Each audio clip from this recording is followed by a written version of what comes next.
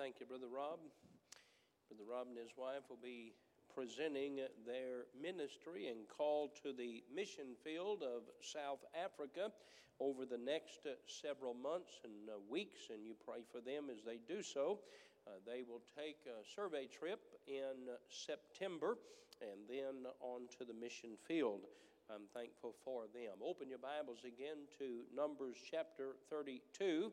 And this message tonight may be a little early in the summer, but I want to preach a message, and I typically would preach maybe just a little different message at this time of the year, but I'm going to push us a little bit tonight, and I'm going to preach on renewing your vision. Renewing your vision. And of course, we are about a month away, a little more than a month away from a new school year, and a very important time and process of our year in Christian education and Bible college and church work. And I'm going to talk to everybody tonight in this subject of renewing your vision. Let's pray. Heavenly Father, I pray that you would help me as I preach tonight. I pray that you would give me wisdom. I pray that you would guide my words and my heart, my thinking. I want to be pleasing to you tonight, and I want to be a blessing to the people. Holy Spirit of God, please empower me, I pray. In Jesus' name, amen. Numbers chapter 32, we have the next generation of people that are going into the land of Canaan. The text without the context could be confusing if you didn't know the story. If you just read the text, you would say, what's wrong with these people asking for the right to stay in this land because they had cattle and the land was good for cattle? What's wrong with them doing that? Well, you have to understand God's purpose for their life, and God's purpose for the children of Israel was to go into the land of Canaan. When they would get into the land of Canaan, it wouldn't just be a free ride. There were 7 nations that lived in the land of Canaan. They were greater and mightier than they were, and only by faith and obedience to God would they be able to take the land of Canaan. And so that was God's will for their life. And may I say, of all things, it's important that we do God's will in life. We're not in church to figure out how the Bible can help us to accomplish our will. We're here tonight to figure out how we can best do the will of God for our life. Are you with me in that? You understand what I'm saying? So that's our purpose. That's where we're going. And so their purpose was to be in the land of Canaan. This group of people, Reuben and Gad, they've been blessed. They're hard workers. They've been blessed, and they have much cattle. And they come to this land just on this side of Jordan, and they said, would it be okay if we stayed here? And Moses reminded them of a generation past, and that generation where the 12 spies went into the land of Canaan, and they came back. 10 gave an evil report and said, there are giants in the land. We're not able to go into the land. And the people murmured, they complained, and there was division, and they did not go into the land. And God killed that generation. Everybody of 20 years of age and older, they died. Now we have the next generation that's come, and they're ready to go into the land of Canaan, and they ask the same question, can we stay here? And so Moses gives them the answer. He tells them the history lesson of what had happened to their fathers. And he says several things that are important for us to note. If you'll notice, if you will, in verse number 5, wherefore, said they, if we have found grace in thy sight, let this land be given unto thy servants for a possession, and bring us not over Jordan. Look at verse number 6. And Moses said unto the children of Gad and to the children of Reuben, shall your brethren go to war, and shall ye sit here? Here's a group of people that does not want to fight anymore. They're satisfied where they are. They have found a place of satisfaction. They don't want to move forward. That's the most dangerous place a Christian can be in their Christian life. That's a dangerous place for a church to be, to come to the place that they say, I'm satisfied where I am. I don't want to reach anybody else for Christ. I like our church. I like our church family. I like all of our programs, our activities, our education.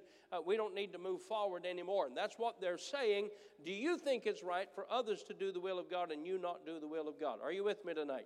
Second of all, I want you to notice verse number 7. He says, and wherefore discourage ye the heart of the children of Israel from going over into the land which the Lord hath given them. He said, if you quit, if you stay here and you don't do the will of God, you're going to discourage others from doing the will of God.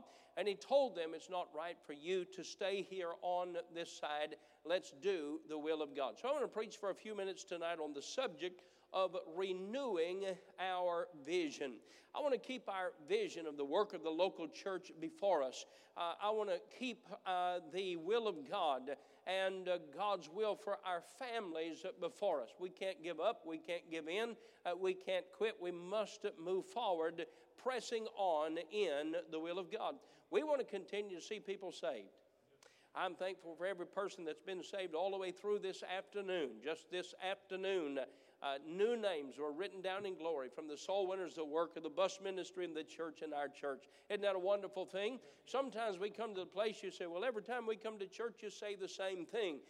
That's a good thing. If we ever come to the place that we say, well, it's been 6 months since we've had anybody saved, we're in trouble. We must press on. We must desire to continue to win people to Christ. We must move forward in growing in our own Christian life. We must continue in our place of service for the Lord. We must continue our ministries that we have that meet a particular spiritual need in the lives of people. We must continue our work of missions. I've spent some time this week, Friday, yesterday, and today, reading of some of our own missionaries that are serving. I read a report from Guyana, and what a blessing it was from the Akuakos there. And to read of the Baxters and see their pictures of their church today, and Brother Baxter preaching, and to see many young men, it looked like, in that crowd of folks there in South Sudan, Africa. And then Brother Rob, of course, going, and his wife and daughter going to South Africa, and others that I have read of. We want to continue. There's a world to reach with the gospel of Christ. We want to continue to train new servants for the Lord, train new pastors for the ministry. We want to continue in the great and important work of education. I recall the alarm that was taking place in the 1970s regarding education in America. And they said, we cannot allow these folks to teach our children evolution. That was the fear. That was the foolishness of that day. Folks, evolution seems so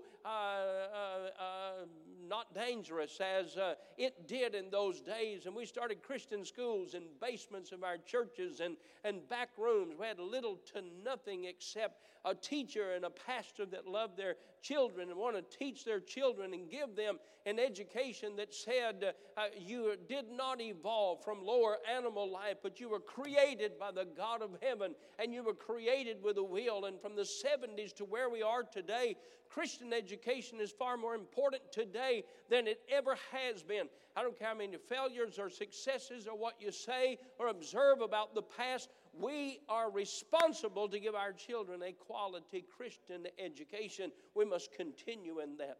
We've got to continue in our work. One of the things that I work on every quarter of every year, now going into the fall of the year, I work on renewing my vision for the work God has given me to do. I don't want my vision to go stale and dormant. I don't want it to. The average pastor stays in a church 4 years. And when you read, and I read surveys recently why pastors leave, and most of them stress and burnout. I don't understand that completely, but that's what the answers that they give. And most of the time, they stay at a church 4 years, and then they leave. I hate moving, as you can tell. I don't want to move. I've just decided to stay here until Jesus comes or I go home to glory. And folks ask me, how long have you been the pastor there? 32 years. Wow, it's a long time, isn't it? And I'm glad. But I don't want to lose my vision. By the way, in that survey, not only do pastors leave every 4 years, the average vacation time for a pastor is 4 to 6 weeks. Brother Johnson, you're the deacon chairman. Will you make note of that, if you will, please, 4 to 6 weeks? I'd feel like I was in prison if I had to be on vacation 4 to 6 weeks a year. The average pastor preaches 35 Sundays of the 52, that's all. That's depressing to me. think a pastor only preaches 35 or 52 weeks. I wonder how many times he golfs. Anyway, that doesn't matter. I don't want to burn out. I want to renew my vision for God. And I want to challenge us tonight in this area of renewing our vision for God. The average church grows when a church is planted, when a church starts, they grow for no more than 5 years.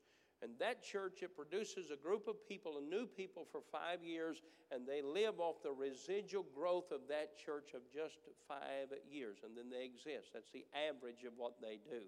That's not what the Bible teaches. The Bible teaches to press on and keep moving forward, winning people to Christ as long as the church is in existence. Sometimes parents, after children have grown into the primary years, and the most discouraging and difficult time, challenging time for parents is when they get children into that third, fourth, fifth grade, or second, third, fourth grade, the primary years. They forget their vision and they go to survival. That's how they feel. They forget the vision that they had when God gave them children. Hannah did not just want a child. She had a vision for that child. She wanted to raise Samuel to serve God. I want to say to you that are rearing your children tonight, don't lose your vision in rearing your children. No matter what difficulties or challenges or setbacks you may face, if you have children at home, don't quit. Don't lose your vision, and more so, don't lose God's vision for your children. Our responsibility is to rear them in the nurture and admonition of the Lord. Our responsibility is to rear them to find and know and do the will of God for their life. Our bus captains maintain an average far above the national average. The average bus captain works 3 to 5 years. We have bus captains that have been on the same route 30 years. What a blessing. But we want to renew our vision. A school teacher, after 3 to 5 years, go into survival mode. A coach, 6 to 8 years, loses his excitement for coaching. A church member, after singing the hymns, they get old, and the voice of the pastor is common, and hearing soul winning reports and bus reports, they grow cold and common and stale. I want to preach against that tonight. I want to preach against you letting your vision die. The Bible says where there is no vision, the people perish.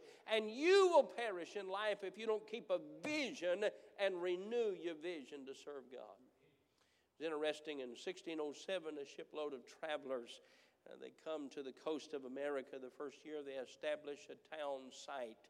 And many stories of the pilgrims and those that came to America. And I read a story where they established the town. The next year they elected town government. The third town government planned to build a road 5 miles westward. 5 miles westward. The fourth year, some of the people wanted to impeach their town government because they thought it was a waste of public funds to build a road 5 miles westward into the wilderness. Although it's interesting that they traveled 3,000 miles across an ocean, overcame great hardships, but came to the place that they were satisfied to stay where they were. Certainly not everyone was, and they did move west, and we know the history of America. But it is our tendency to find a place of comfort and sit down and stay there. It's our tendency to find a place that we can just be comfortable until Jesus comes. I'm not supposed to be comfortable till Jesus comes. I'm supposed to work till Jesus comes. I'm supposed to serve until Jesus comes. I'm not supposed to stop in the wilderness. I'm not supposed to stop at the Jordan. I'm not supposed to stop on this side. I'm to move forward and keep pressing forward into the land of Canaan and all that God desires for our life. I love the story of Haggai. In fact, take your Bibles and turn to the book of Haggai. In the book of Haggai, they had built not only the wall around the city, they had come to rebuild the temple. But after starting and building the temple as recorded in the book of Ezra, they laid the foundation of the temple. And after laying the foundation of the temple, they got discouraged. And there were many reasons that they got discouraged in the rebuilding of the temple. So God sends Haggai the preacher. And this is a great motivation for me in my life. It's a great motivation. God put it in the Word of God for us to know. And I want to say to you tonight, college student, after 2 years, you can't quit. You got to finish the task. I want to say, college student, after 3 years, and now completing your sophomore year, finish the task. Finish it. Notice what Haggai preached. We'll begin in verse number 1 in chapter 1. In the second year of Darius, the king of the 6th month, in the first day of the month came the word of the Lord by Haggai. Notice that this is not the word of Haggai. This is the word of the Lord by Haggai, the prophet, unto Zerubbabel the son of Shealtiel, governor of Judah, and to Joshua the son of Josedek, the high priest, saying, Thus speaketh the Lord of hosts, saying, This people say, the time is not come, the time that the Lord's house should be built. Some people were saying, well, it's just not time to get it finished. There's too much problems. There's too many difficulties. Then came the word of the Lord by Haggai the prophet, saying, Is it time? You say it's not time to build the Lord's house. Is it time for you, O ye, to dwell in your sealed houses? That means your house is completed. Sealed means the roof is on, it doesn't leak. It's sealed houses. And this house lie waste. Now therefore thus saith the Lord of hosts, Consider your ways. Ye have sown much and bring in little. You eat, but you have not enough. You drink, but you're not filled with drink. You clothe you, but there is none warm. And he that earneth wages to put into a bag with holes. Thus saith the Lord of hosts. Mark this in your Bible, if you will. Consider your ways. What is our focus tonight? Are we focused on the will of God for our lives? Are we focused on the will of God for our families? Are we focused on the will of God for our marriage? Are we focused on the will of God for our church?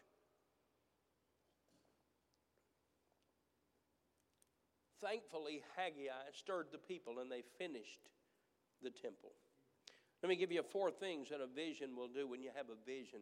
When you're excited about doing something, when you're excited in those days that you're excited to rear that child for the Lord, in those days that you're excited about the bus ministry or a new program, or excited about a new school year, or excited about the next level of learning and preparation of your life and ministry, or the next year of service in your place of service, let me tell you what a vision will do. First of all, it will sustain us. It will carry us through difficulty.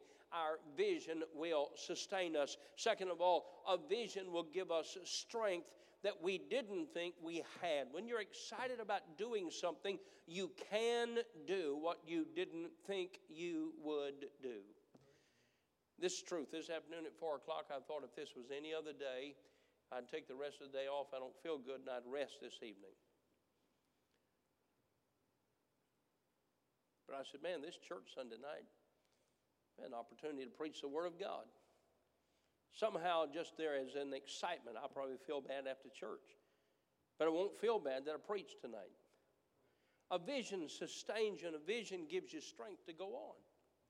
If you lose your vision, you don't look for success, you look for excuses. Are you with me tonight? Third of all, it will take us farther than we thought we could ever go.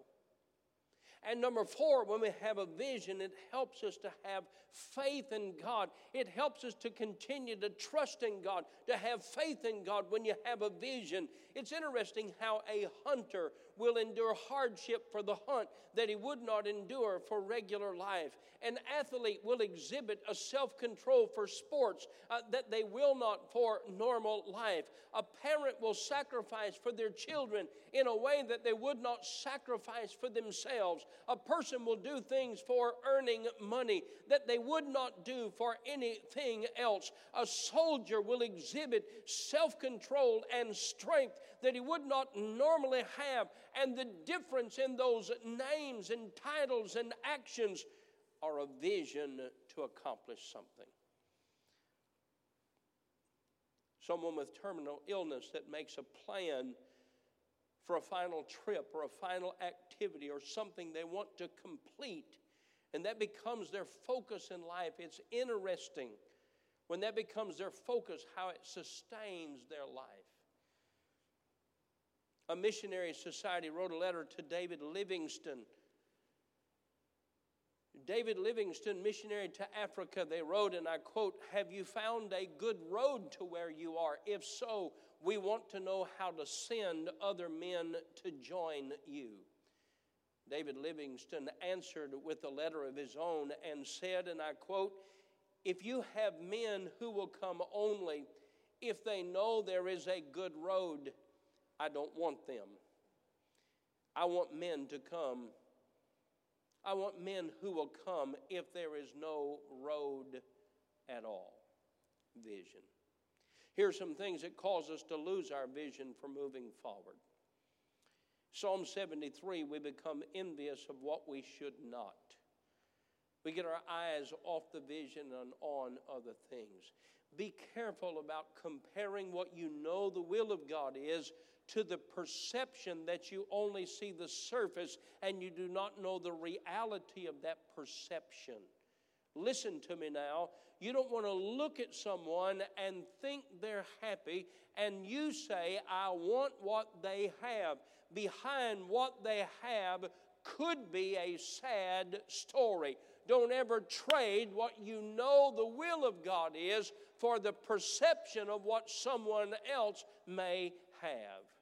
The psalmist was envious at what the man had in the world. He was envious at his possessions. He was envious at what he had. But then he realized, I'm not looking to see where we're going. I'm looking to see how we're doing. And when I lift up my eyes and see where we are going and he's headed for destruction, I think I'll keep doing like I'm doing because I like where I'm going.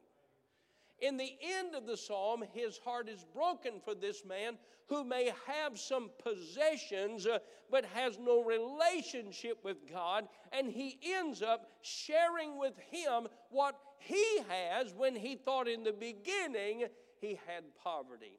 Did I make sense tonight what I said? Naomi and Elimelech, they left Bethlehem, Judah, and they went to Moab to sojourn. And she went there to get the things she thought she wanted. But her testimony was, I went out full, but I came back empty. And dear friend, I want you to understand, don't ever trade what you know the will of God is for something that you perceive in the life of someone else. We lose vision when we become envious of what we should not. Second of all, we lose vision when we become satisfied with what we have rather than what God desires for us to have. I think of Hezekiah and how blessed he was. He became so blessed that he focused on his blessings and sharing the blessings that he had with others. He didn't brag on God. He took credit for what he had. He even brought the enemy in to show him. He was as dumb as the president saying what he said about our ammunition and military recently, who had another gaffe again 10 minutes ago. And Hezekiah became dumb in doing that. I was preaching with an interpreter this week, and I forget what I said, but it interpreted stupidio. I learned several Spanish words with the interpreter this week. What Hezekiah did was stupidio. It was dumb. You see, he became satisfied with what he had. Listen to me, it doesn't matter what we have. What matters is what God wants us to have. They're satisfied with cattle. God wants to give them the land flowing with milk and honey. He wants them to be in His will. Don't ever be satisfied with less than what God wants you to have. And we lose vision when we become satisfied with that. Third of all, we lose vision when we forget the need because of caring for our needs. When we forget the need, what is the need of a child, a parent that loves them? What is the need of a pastor that preaches the Word of God to them? What is the need of the nation, the gospel, and for Christians to share the gospel of Jesus Christ? We cannot forget our need. We cannot forget our purpose. Self-centered rather than Christ-centered causes us to lose our vision. Jonah, he cared more for the gourd and the gourd vine than he did the children of Nineveh and the people of Nineveh. And he became so focused and self-centered. Or we just flat become lazy. The other excuses sounded a whole lot better than that one, didn't it? Sometimes we just become lazy. So what do we do to renew our vision? I'm going to give you 4 things, and I'm looking at the time. I'm going to dismiss right on time. I'm going to give you 4 things to help us to renew our vision. Some of you parents, you're busy because of your children, and they're going every direction, and when school starts, you have school and sports and church activities and school activities, and it seemed like you should put a yellow light on top of your van that says taxi, and you're running to and fro, and sometimes in that busyness you forget your purpose. But first of all, if we're going to renew our vision, we have to remember what our purpose is. What is my purpose in life? What is my purpose in life? My calling of God in life. My responsibilities in life. What is my purpose? I have to keep my purpose before me. Keep your purpose of life before you. Second of all, product. I need to imagine what is the product of me fulfilling my purpose. As I received text messages this afternoon, and not as many in the summertime as I would in the spring or fall, but received text messages from preachers that were young men in our church or in our college and sharing the blessings of the day. One young man started a church in Auburn, Indiana. He had 24 in church today. He sent me a text message. He said, "This is our best summer Sunday." And I rejoiced in that, 24. 24. And I said, that's a good job. I said, if you keep working hard in the summer and you keep working to have good days in the summer, you're going to have a great fall. And so we need to imagine our product. If we fulfill our purpose, what's the possibility of our product? Folks, we've been at this together long enough tonight that we have the blessing of seeing the product. This morning, these 3 young ladies that sang, that's the product of us fulfilling our purpose. This young man that sang tonight, the product of fulfilling our purpose from our youth activities to our school activities to Christian education to Sunday school and all that we do, we want to stay focused on our purpose and then imagine the product. Number 3, we have to stay with God's plan, not my plan. How foolish this group was, Reuben and Gad, to say, let's stay here. This land is good for cattle. They didn't know what was going to happen to that land, but God did. Sometimes we stake everything in life on what seems to be right rather than what God said is right. Stay with God's plan. Stay with God's plan in life. What is God's plan in the rearing of our children? You get to the place where you have teenagers, and they start thinking about what they're taught and what they're told to do. And sometimes it's not a rebellious spirit, but they begin to question, why do we do this? You don't want to give up. You just want to take the Bible and show them this is why we do this. You see, sometimes we forget, especially if you're a first-generation Christian and you've suffered the pains of sin and you've suffered the pains of mistakes, we will make rules that protect them from getting to the place of making that mistake. They don't understand that because they've never suffered the pain of that wrongdoing. And second and third generation, all they hear is all these rules, and they don't understand. They don't understand why they're there, but they're to protect them. And we have to take time as parents to teach our children and be an example to our grandchildren. This is God's plan. We don't want to live close to the edge. We don't want to live close to danger. We want to stay as far from the danger as we can. We don't want our lives wrecked and ruined. Stay with the plan. First of all, don't forget our purpose. Remember it often. Imagine the product. Stay with God's plan. And last of all, trust the providence of God. I love this. I wish I had a long time here. Trust the providence of God. Isn't it encouraging to look back and see through many dangers, toils, and snares I have already come? 'Tis grace hath brought me safe thus far. Been good up to now. Well, if it has, then grace will lead me home. I love the providence of God. Trust God. Don't quit on God. Don't turn back. I want you tonight to think about what your purposes are in life. What's God called you to do? What's God give you an opportunity to do? How has God blessed your life? Stay with your purpose and renew your vision. Renew your vision in serving God. Stand with me if you will. Heads are bowed, eyes are closed. Just a moment, he's going to sing the invitation song. Soul winner, have you lost your vision? Bus captain, have you lost your vision? Mom and dad, are you going through the motions and forgotten the vision that you had for your children? The vision for their education. It's important. Vision to help them know the will of God. Sunday school teacher, not just fulfilling our responsibility. There's a vision that we ought to have. God help us tonight to renew our